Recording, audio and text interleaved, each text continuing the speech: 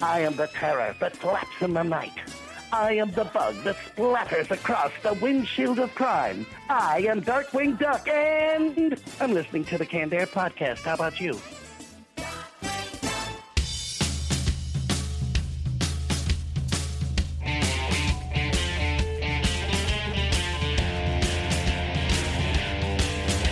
Hello, everyone, and welcome to another episode of Canned Air, your tribute to comics and pop culture. I am Jeremy Colley. I am Jack Doherty. And I'm Jake Runyon. And joining us today, the author of Social Media is Bullshit, and here to talk about his comic Vengeance Nevada. We welcome a lot of titles for this gentleman: author, speaker, comedian, and mall Santa, BJ Mendelson. Thanks so much for being with us, BJ.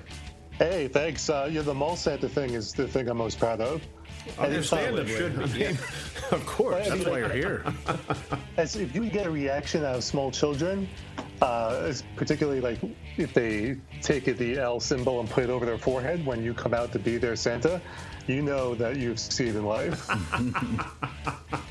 That'd be an experience. That'd be an experience for sure. But I'm anxious to touch on that more a little bit later. But before we do that, we're going to be jumping into the Retro Roundtable and doing our look back into pop culture history once more. And what we're talking about, we'll let Jake explain here shortly. Then after that, we're going to swing open the door to the Comic Vault. What do we have, gentlemen? I've got a webcomic by the name of Moonslayer. Ooh, okay. Jack, what about you? Romantically apocalyptic. Those both sound awesome. They really do. They really do. Could Really stop hard at to the say. title. So a few of the things we'll be talking about there, and then we're just going to turn our full attention over to BJ and talk Vengeance Nevada. But before we do that, Jake. Check it out, guys. We're all over the place. You can find us on Twitter at CannedAirPod and Instagram at canned_air. And also we're on Patreon. Hey, that's important. That's very important. Because if you like what we do, feel free to throw a couple bucks a month our way. Hit that $5 mark, and you have access to the special Founders Club Patreon-only podcast. That's right. Now 5 episodes available of that show. 5 and counting. A new episode every month. Not to mention our Canned Air Fantasy Fight album is up there too. Yeah. I always seem to forget that one. All right. With that behind us, let's just kick it off with this week's Retro Roundtable. Do it! Do it! Come on! I'm here! Come on! Do it now! Oh my God! They killed Kenny! Faster! Right, Grass tastes bad. This week in pop culture history, April 1st, 2004, Gmail is first introduced. Many believed it to be a joke. Bad timing, I suppose. April 5th, 1994, the tragic suicide of Kurt Cobain, one of rock and roll's shining stars. 1993, layering onto the tragedy, Brandon Lee tragically killed on the set of The Crow. Well, at least we've got The Crow. This is true. But what we're going to be talking about then today are accidents on the set of TV and movie sets. It happens a lot more than you'd think. It does, and I hope this isn't too grim of a retro or anything, but I mean, a lot of people have given their lives making entertainment. Pretty astounding, yeah. Really a lot more happens than you know of. Yeah. Correct. And one that I don't have on my list here, I was talking with BJ via email, one that he had brought up. I'll just let him tell us about it really quick if he's up for it. Yeah, I mean, accidents on set, it's definitely a grim thing, but it's important because, those people died and we should remember them. So the big one for me was, as a pro wrestling fan, Owen Hart, who died during one of the pay-per-views in a stunt inspired by a guy who was ripping off the Crow. So it kind of goes full circle. Never even thought about that. There's something thoroughly unlucky about that concept, I guess. I can't imagine. What a horrible way to go. I mean, he was coming down on a wire, like he's supposed to be lowered into the ring, correct? Right, and then, that's right. What, did it snap or did it just come loose? I mean, the story differs because of the lawsuits involved, but from what I gathered, the safety harness didn't secure him properly. So as he was coming down from the rafters, it released and he fell, which was, I mean, sad and tragic in its own right, but then you factor in that this happened on worldwide television with about 16,000 people in attendance who saw it happen. That would stick with you. Yeah. something that'll stick with you, kind of like the Crow movie itself. Isn't that the truth?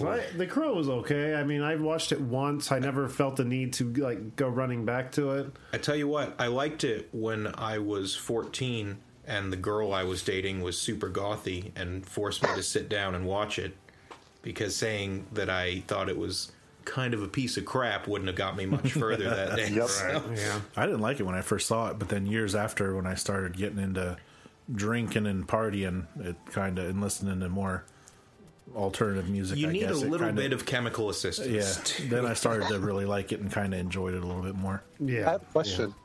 Sure. Now, maybe you guys can help me with this, because I used to have the soundtrack, don't ask why, to all of the bad superhero movies that came out in the 90s on cassette. I can't for the life of me remember if The Cure is the one that does the track for The Crow or if they did it for Judge Dredd. Let me see. I think I might have the Crow soundtrack. Certainly leaning toward Maybe The Crow. The Cure. It sounds like not. It sounds like the perfect fit if you're going to pick any one band to Right. Yeah, I would say it'd have to be Yeah, the Crow, wouldn't it? Yeah, for sure. make an educated guess. Right. Who was it we had on the show a while back that they were from overseas? And a really thick Scottish accent. Crew. They kept saying the crew, and we were like, what is this crew book? No, I've not read the... It wasn't like halfway through the conversation, like, oh, Us damn Yankees can't understand your tongue. Language barrier. how unfortunate though. But there's another instance where he was killed by a gun that was thought to have blanks in it, and obviously it didn't. John Eric Hexum, do you guys know this name? No, I'm not familiar. I wasn't either. I think Brooke brought it to my attention. But he died in '84 on the set of Cover Up. He was between scenes. I don't even know what Cover Up was, some television show. But he was, like I said, between scenes off the side of the set, and they were playing with prop guns. And they found a gun that had blanks in it. Oh, jeez. He emptied all the rounds out except for one, spun the barrel, closed it, and put it to his temple like playing Russian roulette. The blanks will still fully kill you at point blank. And he shot it point blank at his temple. Man. Which then, what I read online, maybe any other part on his body may have still done some damage. Yeah, but it wouldn't have been as effective as right to the temple. How sensitive it is, and I guess it broke his skull and sent skull fragments into his brain. Sure. There's slight pressure difference that comes out of there. Mm-hmm. Well, they said it shoots out like a wad of paper or something. Yeah. Oh, that makes sense. So you get that nice bright flash, probably. I mean, any kind of combustion out of a small chamber like that's going to... Imagine when there's that much, coming out of the muzzle, you think to yourself, probably shouldn't press this against my head. I wouldn't think it... Yeah. So. But, I thought I remember hearing, and it's been so long, this could be another one of those things where the truth has been molded and reinterpreted so many times that who knows, but the issue with Brandon Lee on the set of The Crow is that at some point a bullet had been placed in the gun that had its powder removed, but the percussion cap or something to that effect was still present. Yeah, the primer's still in there. Yeah, and it was enough to get the round stuck in the barrel. It was just kind of dormant. There. It was wedged, jammed almost. And then when they started using full powder blanks for that scene, there was enough energy behind it to finally shoot. Yeah. So. I always wondered, who? It seems like some kind of conspiracy that somebody would put a live round in. It was a combination of factors, is what it amounted to, or at least according to that. What I heard is that it was just astounding bad luck and lack of oversight and just carelessness on the hands of the people who, That's how Bruce Lee died. Pretty much, there was pretty much the same thing that happened with Brandon Lee. He got shot. I thought he Bruce just kind of faded Bruce out. Lee He got shot. sick and. You sure? Yeah. Wait, wasn't there a samurai warrior bent on killing Bruce Lee, or am I on some hallucinogenic drug right now? Oh, I don't know, but I almost hope there was. Cause I remember awesome. he died during the making of a movie. I mean, maybe that's what you're talking about. I swore it was the same type of thing. There was an actual loaded gun and someone shot it. No, he had something like a brain, something with his brain. Yeah, that was he had a stroke, but they made a movie not too long, or maybe a while ago, where they were trying to tell you that Bruce Lee was killed by some aging curse. Yes. It was called Dragon or Enter the Dragon. Enter the Dragon. The Bruce Lee story. Dragon, the Bruce Lee story. Yes, because Lauren Holly played his wife, who was Mary Swanson from Dumb and Dumber. Mm-hmm. Samsonite. Samsonite. Swammy, Swampsy, Swammy. Man, yeah, it definitely wasn't a gun, though. That was just Brandon. I'm going to have to punch the friend of mine that told me that way back. He's no friend of yours. Punch him hard. It's a fake friend. Very hard. Get a loaded blank gun and press it against his temple. Be like, it'll be all right. It's just a blank. It's just going to make a loud pop. And it had come up in conversation just before we started this show. You mentioned the Twilight movie. Mm-hmm. No, I'm sorry, Twilight Zone movie, not the big Twilight. Difference. We don't talk about Twilight here. Fucking difference. The Twilight Zone movie. And I don't know if you recall the sequence where there's a bigoted guy who is tearing apart everyone even slightly different from him. He's causing a mess at the restaurant, and he gets sent back through time to experience life as these people he's disparaging. And there's I believe it's a Vietnam sequence. Yeah. In the Twilight Zone movie? Oh, yeah. Yeah. It's like the very first brief, skit in the movie. I don't remember that. Yeah, it's right off the top after Bruce Lee gets shot. They're all kind of... But it's there. And the scene is present, but there's a crashing helicopter. Or rather, one taking off. I can't remember if it crashes in the film or not. But there was I don't know about in the film, but there was an actual helicopter crash that killed that actor, whose name eludes me. And Vic Morrow. Yeah. And then the young boy who was in the scene with him. 2 children. 2, no kidding. 2 children. Well, there you have it. We're in the shot with him, and what a shame. Chopper came down on them, and he was immediately decapitated. But everyone was. There's a way to make this less tragic, though. Imagine if that had happened on the set of Twilight. That kind of recontextualizes the whole thing, doesn't it? Boy, it's that really Vietnam changes. Flashback sequence in Twilight. Yeah.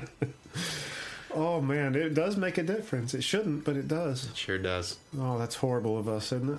Well, if we're going to hell, our seat's been reserved for a long time. I don't think this is the last straw. How about you, Jack? Not so much a death, but an accident. Carrie Ellis was knocked unconscious and concussed during The Princess Bride. Really? When the 6-finger man thumped him in the head with the hilt of his sword, he actually knocked his ass out. Remember talking to Kevin Sorbo at one of those conventions, he said that somebody hit him with the blunt side of a prop sword, and it concussed him, knocked him clear out. Mm-hmm. He's already dealt with some issues with his brain. Like, that was severe. Yeah, I remember. Once you get that first concussion, the rest just sort of slip in there. Yeah. But, I'm sorry, continue. Oh, that was it. And what was her name again? I'm sorry? Carrie Ellis. Carrie Ellis. I think she was at the... Him. Oh, I figured it was a girl. I thought you knew who he was. You don't know Carrie Ellis? You thought wrong.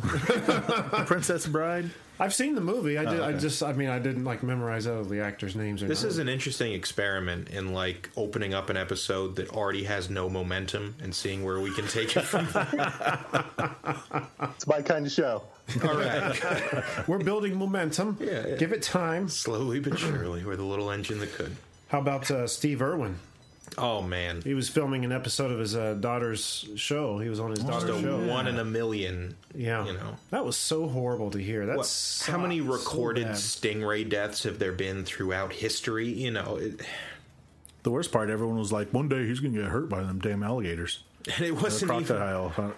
It almost seems like an insult. Yeah, I mean, if you had seen the video come out where he had died and you just see an alligator clamp on his head, you're like... That sucks, but we saw it coming. At least he died doing what he loved. This is agitating giant reptiles. But yeah, for the stingray, I mean, just... Oh, that's a shame. And of all the places for that barb to go. Right, yeah, right in the heart. Yeah. Man. It's wild. It's beyond wild. It's something else. I don't even like petting them at the zoo just because I'm afraid I'm going to get jabbed in the hand or something like that. They talk you down like, oh, it's fine. They won't do anything. You reach your hand over the pin and a barb just straight fires out. I told you. Are any of you baseball fans? Come again? Are any of you baseball fans by chance? Not so much. No, I'm not much of a fan of any sport. The reason why I bring it up is at the Tampa Bay ballpark, they do actually have stingrays that were on display for the longest time. Originally, they were behind home plate, but now they're in their own little area. where you can come over and pet them. And I always fantasize, because I hate the Yankees, that the tank would burst open and the stingrays would just descend on the Yankees. It hasn't happened yet, but just in talking about Steve Irwin, I'm like, there still might be a chance. Give it we time. live in a world where that could happen. Don't give up hope.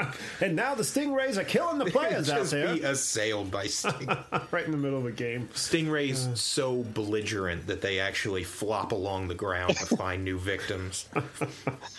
Sounds like a great movie. Yeah.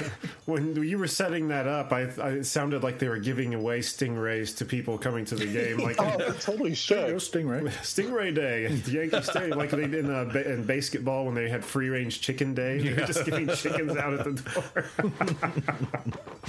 All right, so on-set mishaps, none of which lethal that I know of, anyway. But I remember reading about Lord of the Rings having some, a long, expensive, occasionally troubled production. I mean, there's a lot of movie in that trilogy, so you have to imagine things happen. And there are several sequences in the movie that look dangerous or violent because something went wrong, and they actually happened. There's one bit in particular where one of the main characters, Viggo Mortensen's character, upon thinking that Frodo and Sam are dead, he kicks a helmet that's in a big burned corpse pile and falls to his knees and screams. And he fell and screamed because when he kicked that helmet, he shattered 3 of his toes. Like he hit it at just such an angle that it obliterated his foot. But they kept the shot because it looked so nice. And then before that, in the previous movie, there's a bit where an orc throws a knife at him. Why not? That's something an orc would do, I suppose. And he turns around just as fast as can be and knocks it out of the air with his sword. And you see it and you're like, wow, that was badass. And it looked pretty real, too. Yeah, that's because the knife slipped out of the actor's hand and went flying toward him. And by some miracle, his reflexes kicked in and he deflected it right then and there. Wow. Yeah, it's awesome. Well, that's that training for sword fighting. I mean, I guess it helped. Yeah. And then the last thing, this was my absolute favorite. The actor who played Gimli, the dwarf, whose name I forget. Again, I keep trying to remember. But he had a reputation for not being kind to the extras. Not like rude, but like when it came to fight scenes, he'd get a little too into it, So they'd set him up, trying to get it all choreographed. It's like, all right, so 5 orcs are going to come at you from these 5 different directions. And another actor said, so he'd point at him and be like, okay, you, then I'll duck and I'll get you. And they're like, oh, okay, fine. And they'd run at him, and he'd take his big prop battle axe, and he'd smash it into him just as hard as he could. Just sending dudes flying. Like, they had to have this revolving door of people to be in the fight scenes with this guy because he just couldn't tone it back. Just kept blasting extras. That character actor. Yeah. Dude's totally method. Wow. I'll have to pay attention next time I decide to dedicate 15 hours to a movie trilogy. Well, I won't hold my breath or anything, but you just let me know. I will do that. BJ, any other instances you can think of? No, I'm sorry, I was imagining the guy playing Gimli on the set of Lincoln in full, dwarf gear and battle axe. That's an excellent way to happen, but no, that's the only one that really comes to mind. I mean, stuff like this has always happened. I'm more surprised when it doesn't happen. Sure. So when you talk about things like, going way back to the Three Stooges or things like Jackass, which hasn't been on the air in years, I don't know why I'm referencing that. I'm more impressed that those guys are still alive and kicking. Right. And I've heard that Johnny Knoxville has a pretty labored life with medical things he's got to do on a daily basis just as a result of all that stuff. But last I read, he suffered, this is going to sound crass, but in all seriousness, he suffered some really catastrophic damage to his groin. There's another movie of his coming out too. Yeah. I saw Point or something where he actually does stunts again. Yeah, he's doing those same kind of stunts again. But Action Point, is that what it was called? Yeah. Probably going to skip it. I mean, they're always fun for a lark for me. I enjoy them. Bad Grandpa was kind of funny. If you watched that, I skipped that one too. Same here. It was funny. You should watch it. I disapprove. I don't care. My opinion of you is in flux. Here's one that really just made me kind of upset. You might not remember, Jack. You might. Same with you, BJ. Growing up, a movie called Milo and Otis. Yes. Oh, I remember Milo and Otis. You do? Yeah, absolutely. I used to love it when I was younger. Okay, well, same here. There was a dog and a cat. There was no people in that movie, wasn't there? Right. Dog and a cat. Oh, no. This is going to be bad, huh? It's pretty bad. Okay. What I found out was the origin of this movie. It did not start, and I might have some details hazy here, but it didn't start as an American movie. It came from a Japanese production company who filmed it just, the animals and music. There was no voiceover to these animals. Huh. And then they decided later to Americanize it, write dialogue for throw these. in some guns and hot dogs. Well, Americans can't interpret a story for themselves. They need to be led by this. This is way too deep and meditative. So then they put the voices over the dog and cat and had their adventure. Well, there have been many investigations opened on the production of this movie because come to find out that they were actually killing and abusing animals for this movie to be made. And it's speculated that they went through probably 20 different Milo and Otises for this movie. Good God. Isn't that freaking crazy? That's not And good. Even reports, man, I hate saying this stuff because it's so horrible, but even reports that they were breaking the legs of kittens to get them to walk hobbled for certain shots. Like, it's infuriating, it's disgusting, and it kind of makes me mad that I was clamoring on it so as a child. Yeah. I mean, how are we to know? So Well, thanks for that. So what you're saying is on the list of people rotting in hell, at the top we got Nazis, and at number 2 we got the people who made Milo and Otis. I would have to agree with you. I'm comfortable with that list. I would have to agree with you. I mean, how heartless to just... these were puppies and kittens. You have to... Babies! You gotta, circumvent a biological imperative not to hurt puppies and kittens. Every cell in your body screams, leave it alone. It's just one of those can't imagine. movies that I had always kind of deemed as one of our childhood classics. Sure. And maybe someday if we have kids, they'll watch it, but not now. No. Next time I watch it, I have to really pay attention to see if there's any difference Slight between differences, those. yeah. That's a different cat. That dog really is dead. All right. Anything else, guys? I think that's all I've got to contribute. I'm going to have to watch Milo and Otis while high now. That's either going to be a great or a horrible watch. It'll be a little bit of both. Hey, aren't all the best things in life a little bit of both? I suppose so. The set of Top Gun. Top Gun. Top Gun. Yep, that was the one. There was a scene where they just have 2 jets taking off and then doing stunts in the air, and I guess one of the pilots was doing a roll too close to the ground, and when he pulled back to the ground and just nosedived it straight down. Wow. Yeah, it killed him. Got his directions a little mixed up, I think. Well, yeah. Yeah. And there was on the set of The Dark Knight, there was a guy hanging out I don't know if he was a production guy or if he's just a cameraman, was hanging out the window of a car filming the scene as the car moved, and as the car turned, they misjudged the turn and hit a post or something, and I don't know if it broke his back against the side of the car, but it kind of bent him in half, and a day or 2 later he died. And they ended up dedicating the film to him and Heath Ledger after it came out. Well, That's rough. Deadpool 2 just recently had that stunt person driving the motorcycle that ran into a pane of glass window, yeah. And she ended up dying. Painted glass. It's so horrible that my mind immediately goes to Looney Tunes, where there's 2 guys carrying a pane of glass across, or Blues Brothers. That's why you put the little tape X over the medals. Yeah, because that's always helped. To prevent shenanigans. To let people know, hey, carrying a pane of glass. I got glass here. It's next to the fruit stand. Right. Yeah. All right. Anything else, guys? I think that's all I got. Yep. That's it? Yep. All right. Well, that was a very successful retro roundtable, I think, right? Yeah, I had fun with that. Remembering other people's Very pains. brutal, emotionally It's crazy. difficult. It's crazy how some of these things happen, but by God, if they don't. And with that, we got T-shirts, people. We're selling T-shirts here. Here's a nice, graceful transition.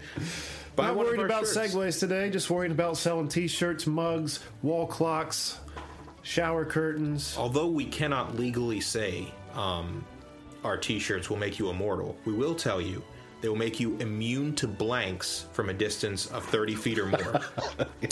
This is true. That's power you can't get anywhere else. Right? Canned Air t-shirts. And foam knives and swords, I think. That's right. Impervious to.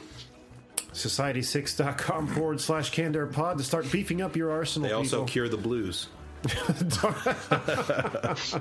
That's priceless. Yeah. That's absolutely priceless right there. Can't put a price tag on happiness. Oh, wait, you can. You sure can. You sure can. $24.99. Society6.com/CannedAirPod. There it is. Your price tag for happiness. All right. Enough bullshitting these poor people. Let's just move right into the comic vault. Who would like to go first? You know, I've got kind of a shortish one.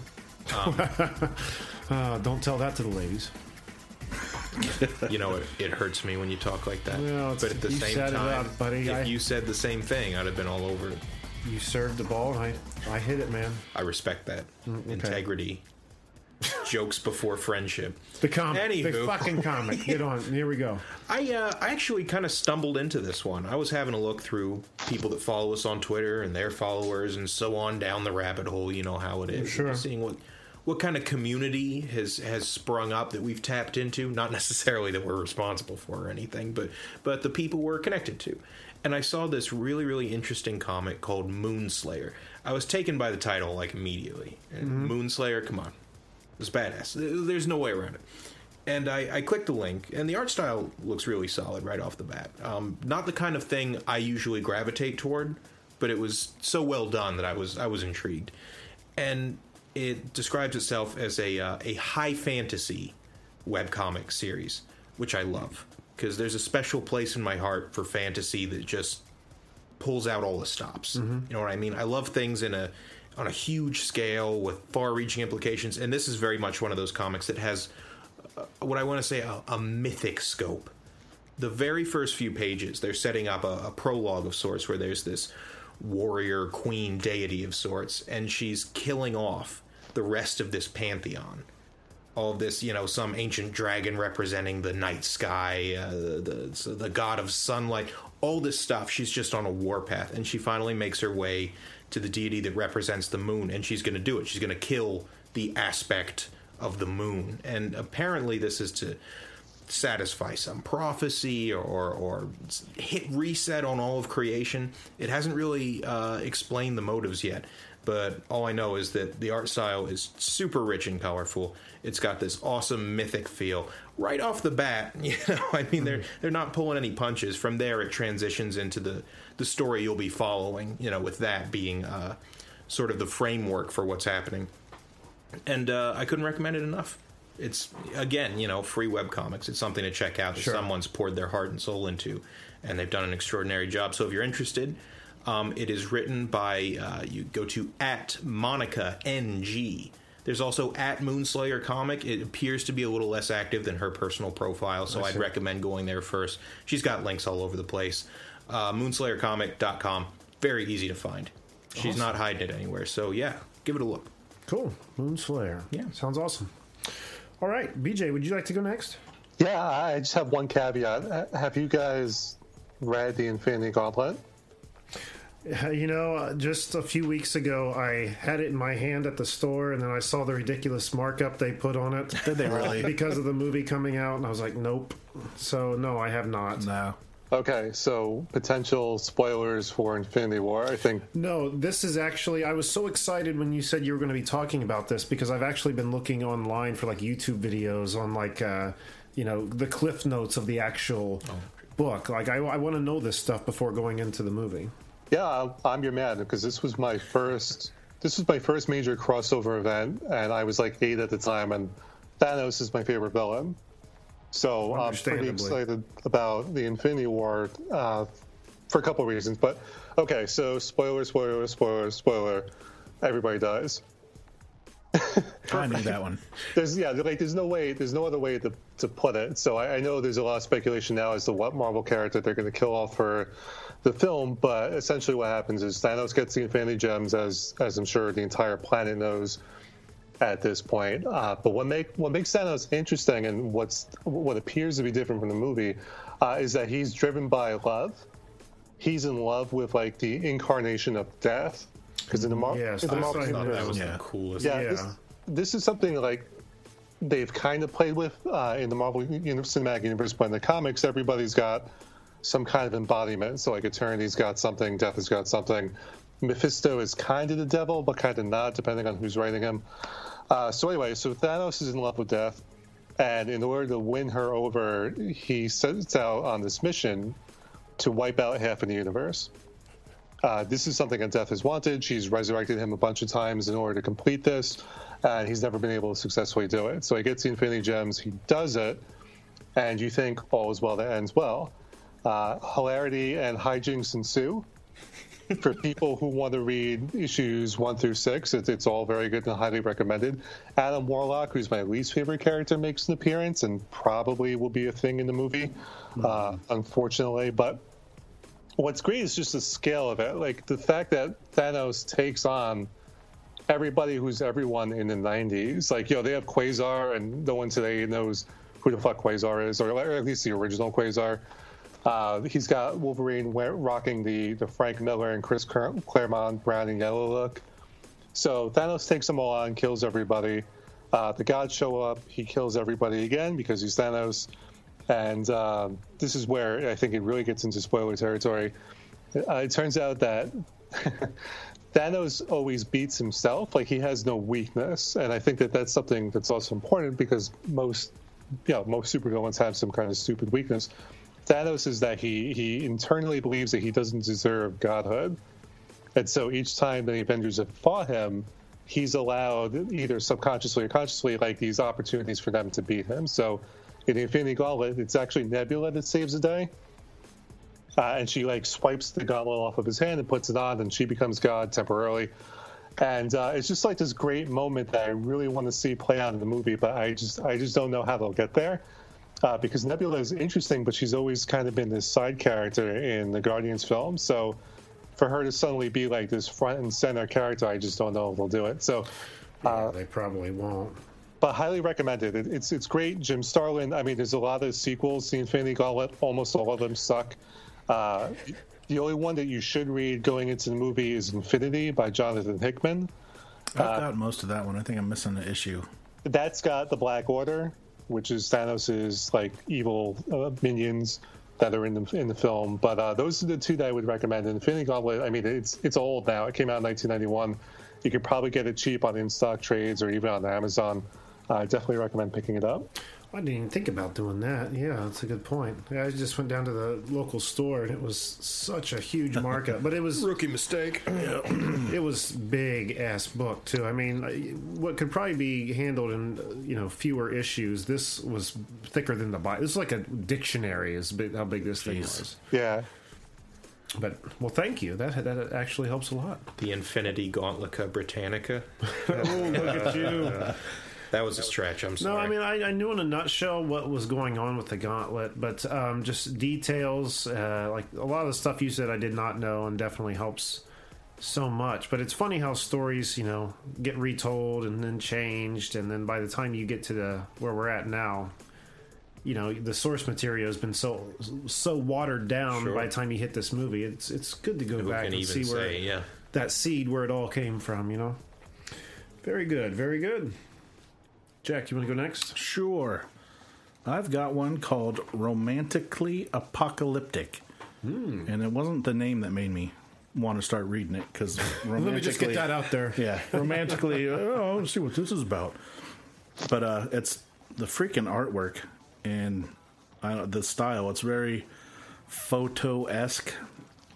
But it's about a guy named Charles Snippy, that he was a part of some science team. It takes place after the apocalypse. It's nuclear winter, and he's the last one on his science team, and he's just roaming around looking for somebody, I guess.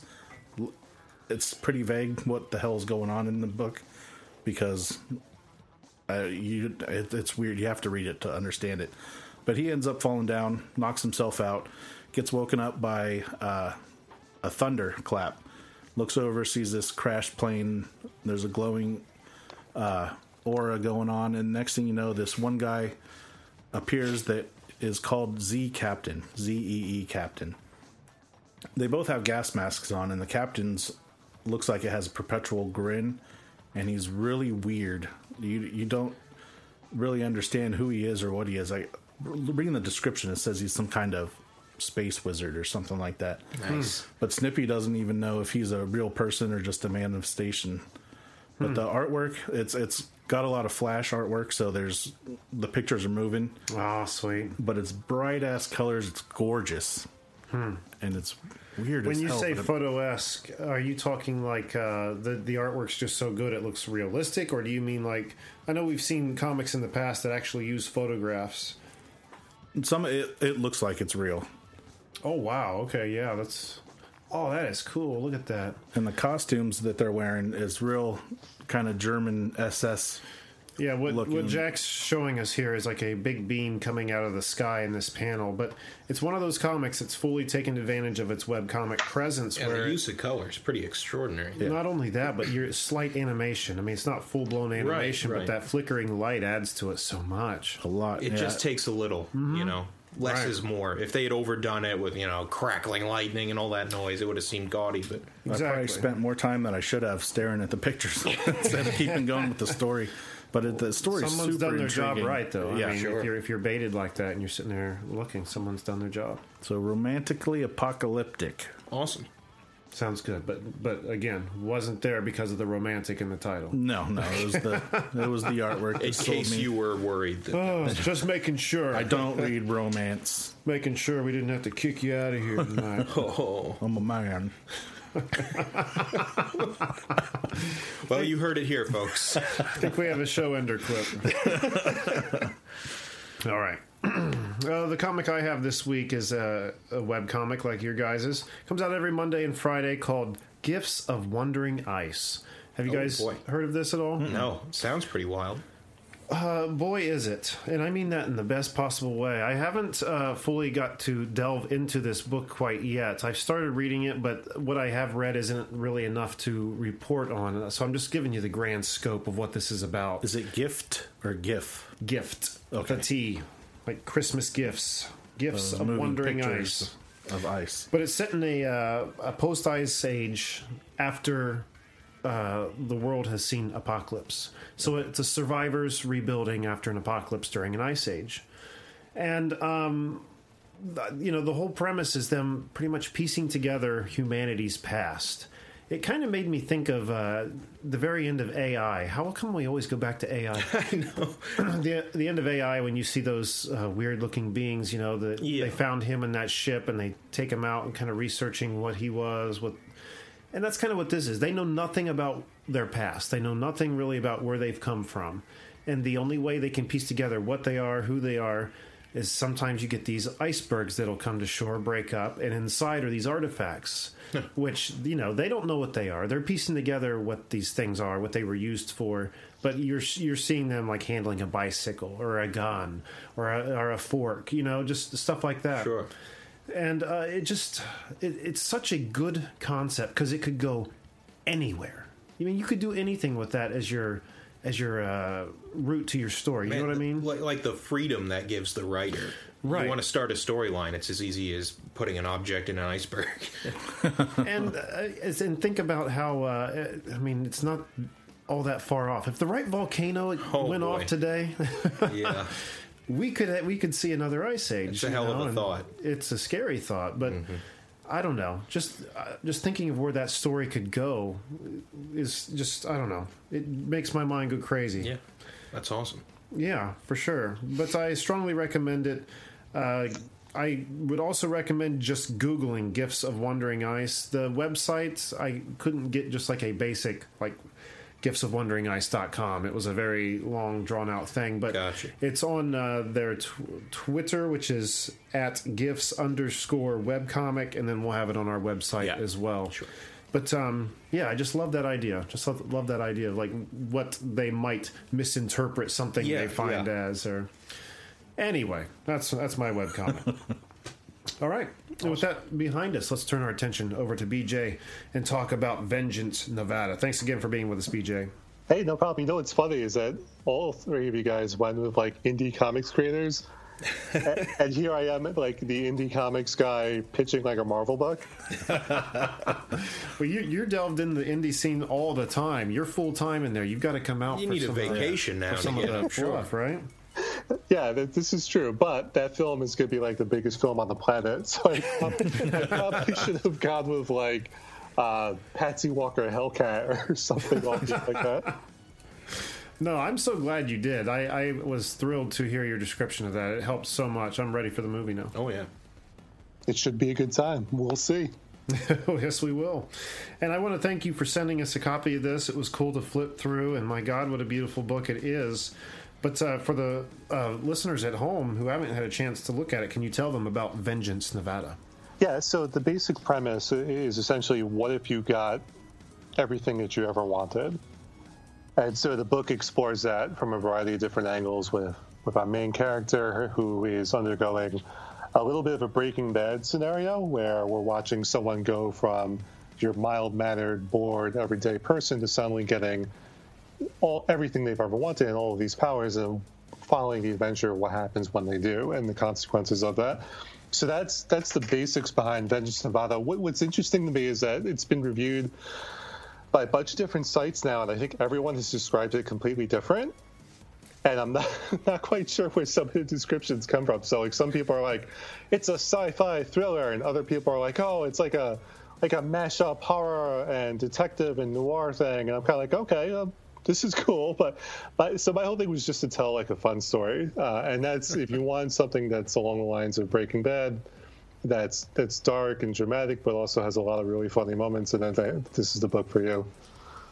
And it's one of those ideas that I think resonates well with people, because it's something I think that we've all probably thought about. What would we do if we had those powers, and would we really be able to restrain ourselves from, using them for like personal gain or being an actual hero? It's funny. I've pondered that so many times. I've stopped thinking, what would I do if I got everything I ever wanted, and I've started thinking, what would it look like to the people I know if I suddenly got everything I wanted? They look outside, and how has the world drastically changed? Big Jake statues everywhere. Remember me. Jake's Casino Hotel. He's strutting around, peacocking in his new robot body. Got stilts made of platinum so everyone can see me. Yeah. Well, no, this was awesome to look at. And one thing that we definitely noticed was kind of like we mentioned with Jack's webcomic earlier, using the medium to its full advantage, having a black and white book and then splashes of color throughout it to accentuate certain characters and certain items. Man, bravo. I'm always such a big fan of that. We had an instance of that pop up, I'd say within the last 5-6 episodes, but not like this. This was very just pleasing to the eye. I don't know. It was awesome to come across that, and I'm just curious what your inspiration was there. A lot of people so far have said Sin City that have read the book, but I keep telling them there's actually like a full-blown Wizard of Oz thing that's happening. So, yeah. So what I would say for you guys is definitely there's a Wizard of Oz thing that happens. I don't know if it's an issue 2 where it goes like full color for 6 or 7 pages before returning to black and white. But that's what I was going for. I wanted to make sure if it was something that you should pay attention to, that you really paid attention to it, because the comic doesn't stop to hold anyone's hand. There's not a lot of explanation about certain things that happen. So, like, you see a flashback to her in Afghanistan, but she's fighting these aliens. Like, I spend no time with that in the book itself, like in future issues, because I want to draw people right into the story and have them follow Kristen's adventure. And the other stuff is just sort of informing the world around it. But in taking that approach, you don't want people to get lost either. So I thought it was important that there was some way to indicate to people, no, you should pay attention to that thing.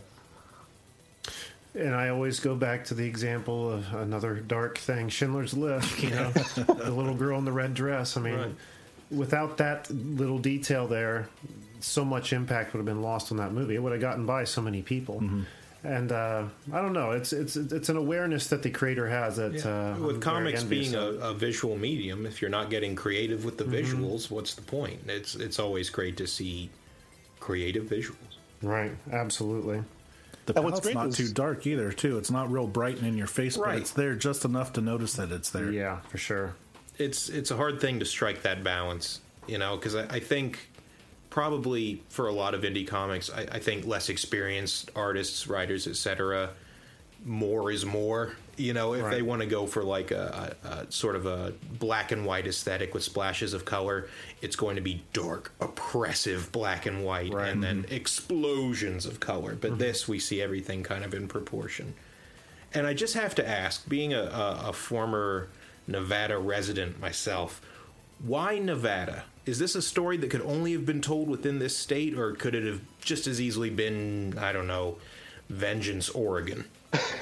I think it's definitely a Nevada story. First, because Kristen is Washoe. Oh, and that makes sense. Yeah, a lot of people haven't. Again, the problem with black and white is that people don't necessarily pick up on ethnicity. You lose some of the characters. Little bit, yeah. Yeah, so Kristen is native. She's part of that tribe out there by Lake Tahoe, and so there's elements of a story that they tell that's worked into Vengeance Nevada. And I guess the inspiration had originally come from what it must be like to be a patrolman on the border between California and Nevada over on Lake Tahoe, and how boring that might be. And so I was kind of, all right, well, if you're bored. So originally what had happened was I wrote an outline for a fiction book that was going to be Vengeance Nevada. It was going to be about this sheriff's deputy who's bored, and so she goes to these garage sales and sells things on eBay to pass the time, and she accidentally sells something that belongs to a supervillain. And that was going to be the plot of the book, which was the sword. And I was kind of like, all right, this is fun, but what if we started at the end of the book and just did the comic? And so that's really why I went with Nevada, because of that location. Lake Tahoe is something that comes up. Reno and Carson City are things that people see throughout the book. So I went and I actually got like a history book on the state. Oh, wow. Yeah. And I mean, I get pretty deep into the research for things. And so I spent a lot of time with Nevada and made sure that as much as I could, I enmeshed as much of the state and the people's history into the book. Fantastic. I love that you did, because I remember my time in the state.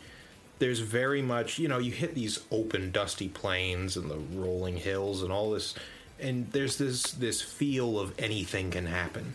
If 99.99% of this, brownish wasteland is totally normal, what's that other 0.001%? It's you can't watch the whole thing all the time, so it seems like a really perfect setting to have really unusual things happen. And I don't know. It's refreshing to see something like that happening in a place like that, as opposed to the standard. Oh, there's an issue in the sewers of New York. We go to these densely populated places.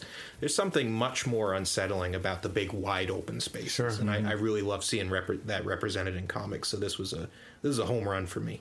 Right, I get it totally. What was it? Was that No Country for Old Men? No Country for Old Men. Yeah. It's got that vibe. It's got that same feel where you're like, there's just so much and far too few to keep it all safe. Sure. So yeah, I love that. So how far do you see this story playing out, or do you even have an end in sight yet? Is this going to be like a contained graphic novel when it's said and done, or is this just going for the unseeable future? No, it definitely has an ending. I don't see it running more than 24 issues. Okay. The issue that the challenge that Peter and I face is that we're both really busy people. Sure. And so I'm lucky if I can get 2 to 3 issues out each year. So even though it might be like 24 issues, which doesn't sound like a lot, if we're sticking to that kind of release schedule, it's going to take a little bit to get all those issues out. So no, it's very finite. I don't like ongoing. I'll give you an example. Like in the 90s, when I started reading comics, I started reading Spawn. Spawn is still going today. Mm-hmm. I don't know what number it is. I couldn't for the life of you tell you anything about what's happened in the book over 20 years, but I know that it's not the same Spawn that I was reading, which is fine. So I kind of like having a defined beginning, middle, and end with each of the characters. And I do have other comics that sort of play in the same universe. So over on my site, there's a link on the comics page where it says, do you want more free comics? And you'll see, like, I've got this pro wrestling superhero mashup which is set in the world of Vengeance Nevada, and then there's also a comic called Liberty, which also plays with these characters. So Kristen's story is very set, but once it's done, there's no reason why I can't go back to it with some of these other things. I just love universe building. Yeah. Especially the prospect of new ones, the ones we're already subjected to on a daily basis. Absolutely. And, just for a split second there, I thought you were going to stop it. I just love you. Then the Niverse came in. I was like, okay, that makes more sense. That'd make for a weird end of the show, I think. I get it. You want to be polite to the guest, but I mean, well, thanks. Let's respect some boundaries. Oh my God! But no, I'm absolutely... We still have him here at this point. He's not going anywhere. That's true. In it for the long haul. I'll take it because I've got. I don't know when it's going to happen, but there is a forthcoming Fox News appearance for me in the works. Oh, really? Yeah, and so I will take all the love I can get because I'm sure they're going to tear my ass up when I do pop up on it. Now, are you going to be on there for Vengeance Nevada? I'm going to definitely plug Vengeance Nevada, but no, I'm coming on to promote the privacy book that I just released. Ooh, the privacy book! I'd love to hear more. Are you sure you want me to segue into that? We got how much time do we have? I mean, if you've got the time, I think we do. Mm-hmm. No, I mean, what I'll tell people is this. I mean, everything that's happening right now that you might have read about Facebook, I've covered over the past decade across 2 different books. So I covered it first in Social Media is Bullshit, which came out by St. Martin's Press, and you can find it in stores. And I covered it more recently in this privacy book called Privacy and How We Get It Back, which came out this year. And so there was a lot of eye rolling on my part when the Cambridge Analytica story came out because I was like, of course this happened because this is the kind of thing that they've been doing for years now. And so the book just sort of lays out what happens with all your data and why you should be paid for it.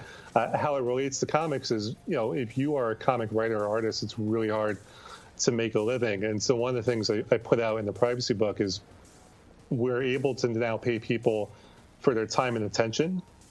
When they come to different websites, do stuff like the basic attention token and the Brave browser, which could be found at brave.com. So if you're a comics creator, there's absolutely no reason why you couldn't be paid for your data or paid for your work in a way that Facebook really didn't allow, the way social media doesn't really allow, because if someone takes your book and just posts it up on Facebook, you've lost potential sales from that happening. Right. Whereas now, if someone comes to your site and you're like, hey, I accept basic attention token, I will give you the comic for free, and all you have to do is pay me $4 or $4 a month through something like a Patreon, then you're making the money. So as scary as the data thing is, there's stuff like that that's coming, that's in the works that I'm kind of excited about. Wow, that sounds amazing. It sounds like a lot of it might be over my head, but it's a lot of stuff that I probably need to know. I mean, it sounds important, especially for the line of business we're in here, I would tell you to get so here's my thing. I mean, full disclosure, I make more money off of people who buy the audiobook than I do if they buy the print book, but the audiobook has more dick jokes in it. Sold. Yeah. So if you want to read about your privacy and laugh your ass off, you can get the book on Audible, and that's the one I recommend, both because I make more money from that, but also because that has more jokes in it than the print edition. And it's like a 3-hour listen. You can get through it on a bus ride or maybe 2 bus rides, and you'll be set. I'm desperate for something to listen to at work, so hey, you know what? I'm going to listen to it. Awesome. I could probably polish that off in a day if it's 3 hours. Oh, yeah. Nice. Well, you'll have to send us some links, and we'll definitely put links on our website, not only to vengeancenevada.com, which, if I'm not mistaken, reroutes you just to Comixology, where you can purchase the book, and also to bjmendelson.com, where everything that you are doing and have done is there for people to see, correct? That's right. Everything's in one place. Yeah, go ahead and send us a file of your book, and we'll put it all on our website for free without crediting you. It'll be perfect. Actually, I'm glad. Let me pull it up real quick. I'm glad that you mentioned that because I do this thing with every interview and appearance I do. I don't know if I'll do it on Fox News. I might do it on C-SPAN because everyone is watching C-SPAN to fall asleep. So I'm not too worried about that. But I give out my cell phone number. And people who text me the word sheetrock get a free book. So they'll get a free PDF copy of Social Media is Bullshit, which is my first book. It's a PDF, so if people have trouble reading it, they could just let me know. But the number is 646-331-8341. And if people text the word sheetrock, which is spelled exactly as it sounds, I'll send you a free PDF of the first book. That's awesome. You said sheetrock, like S-H-E-E-T? Yeah, it's S-H-E-E-T rock. It's okay. I can't tell you why I went with that word. I can tell you it's a private joke between a friend of mine and myself, but if anyone texts me that particular word, they will get a free PDF of the book. That's awesome. You can't beat that. Oh, it's that simple, I suppose. It is that simple, people. Wow. That is downright decent of you. Thank you for doing that for the listeners. Oh, thanks for having me on. No, BJ, thank you, man. This has been a blast. I hope you had as much fun as we did. Yeah, I certainly did. Awesome. Good luck with your Fox News appearance, man. Yeah, best of luck with that. Yeah. Yeah, thank you. It's either going to be really good or just awful, and I can't wait. Well, hey, stay strong. Jack, what do we have on the website? Go to cannedairpodcast.com where you can check out our special guest page, listen to the show, follow us on all our social media, visit the Hall of Heroes, see the Wall of Justice, check out some of the videos from our YouTube page, click on the merch button, and if you'd like to give us any complaints or kudos, or if you want to even be on the show, send us an email on our contacts page. And once more, that is at CannedAirPod on Twitter and at @canned_air on Instagram. Furthermore, Patreon, do it, be there, donate. Listen, podcast. We make fun entertainment for you. Cutting out the words you don't need, just the ones. I'm trying to streamline my pitch. There you go. And hey, everyone, dig out your movies. We're going to have an old-fashioned movie burning. Bring your Milo and Otis's down to the town square, and we're going to justice for Milo. Pile them up and burn them all straight to hell. But with that behind us, I think we've said everything, right? Sure have. Are we good? We're good. Are we? Yep. All right. Well, until next time, I'm Jeremy Colley. I'm Jack Doherty. I'm Jake Runyon. I'm BJ Mendelson. You stay classy, San Diego. Oh, I love that. We need good something finisher. Like that. Yeah, very nice. Somewhere before. Thanks for listening, everyone.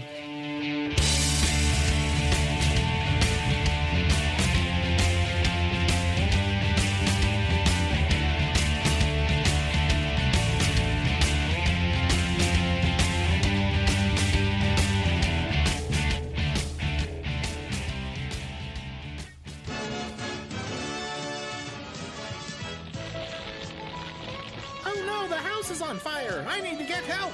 Do it from outside. Blowtorch. Whenever there's a fire in your house, be sure to get outside immediately. And once outside, get on CannedAirPodcast.com.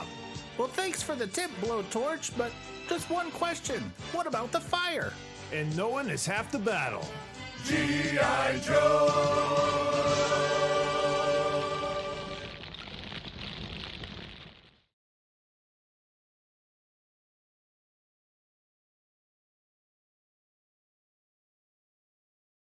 Yeah. I'm a man. You know, a lot can happen in 7 minutes, and luckily, that's how long it takes me to tell a story. My name is Aaron Califato, and I'm the creator of 7-Minute Stories.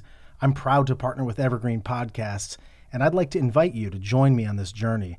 I'm going to take you on some crazy roller coaster rides using my unique extemporaneous storytelling style, and together, we're going to try to make sense of the world, all through the art of storytelling and all in approximately 7 minutes.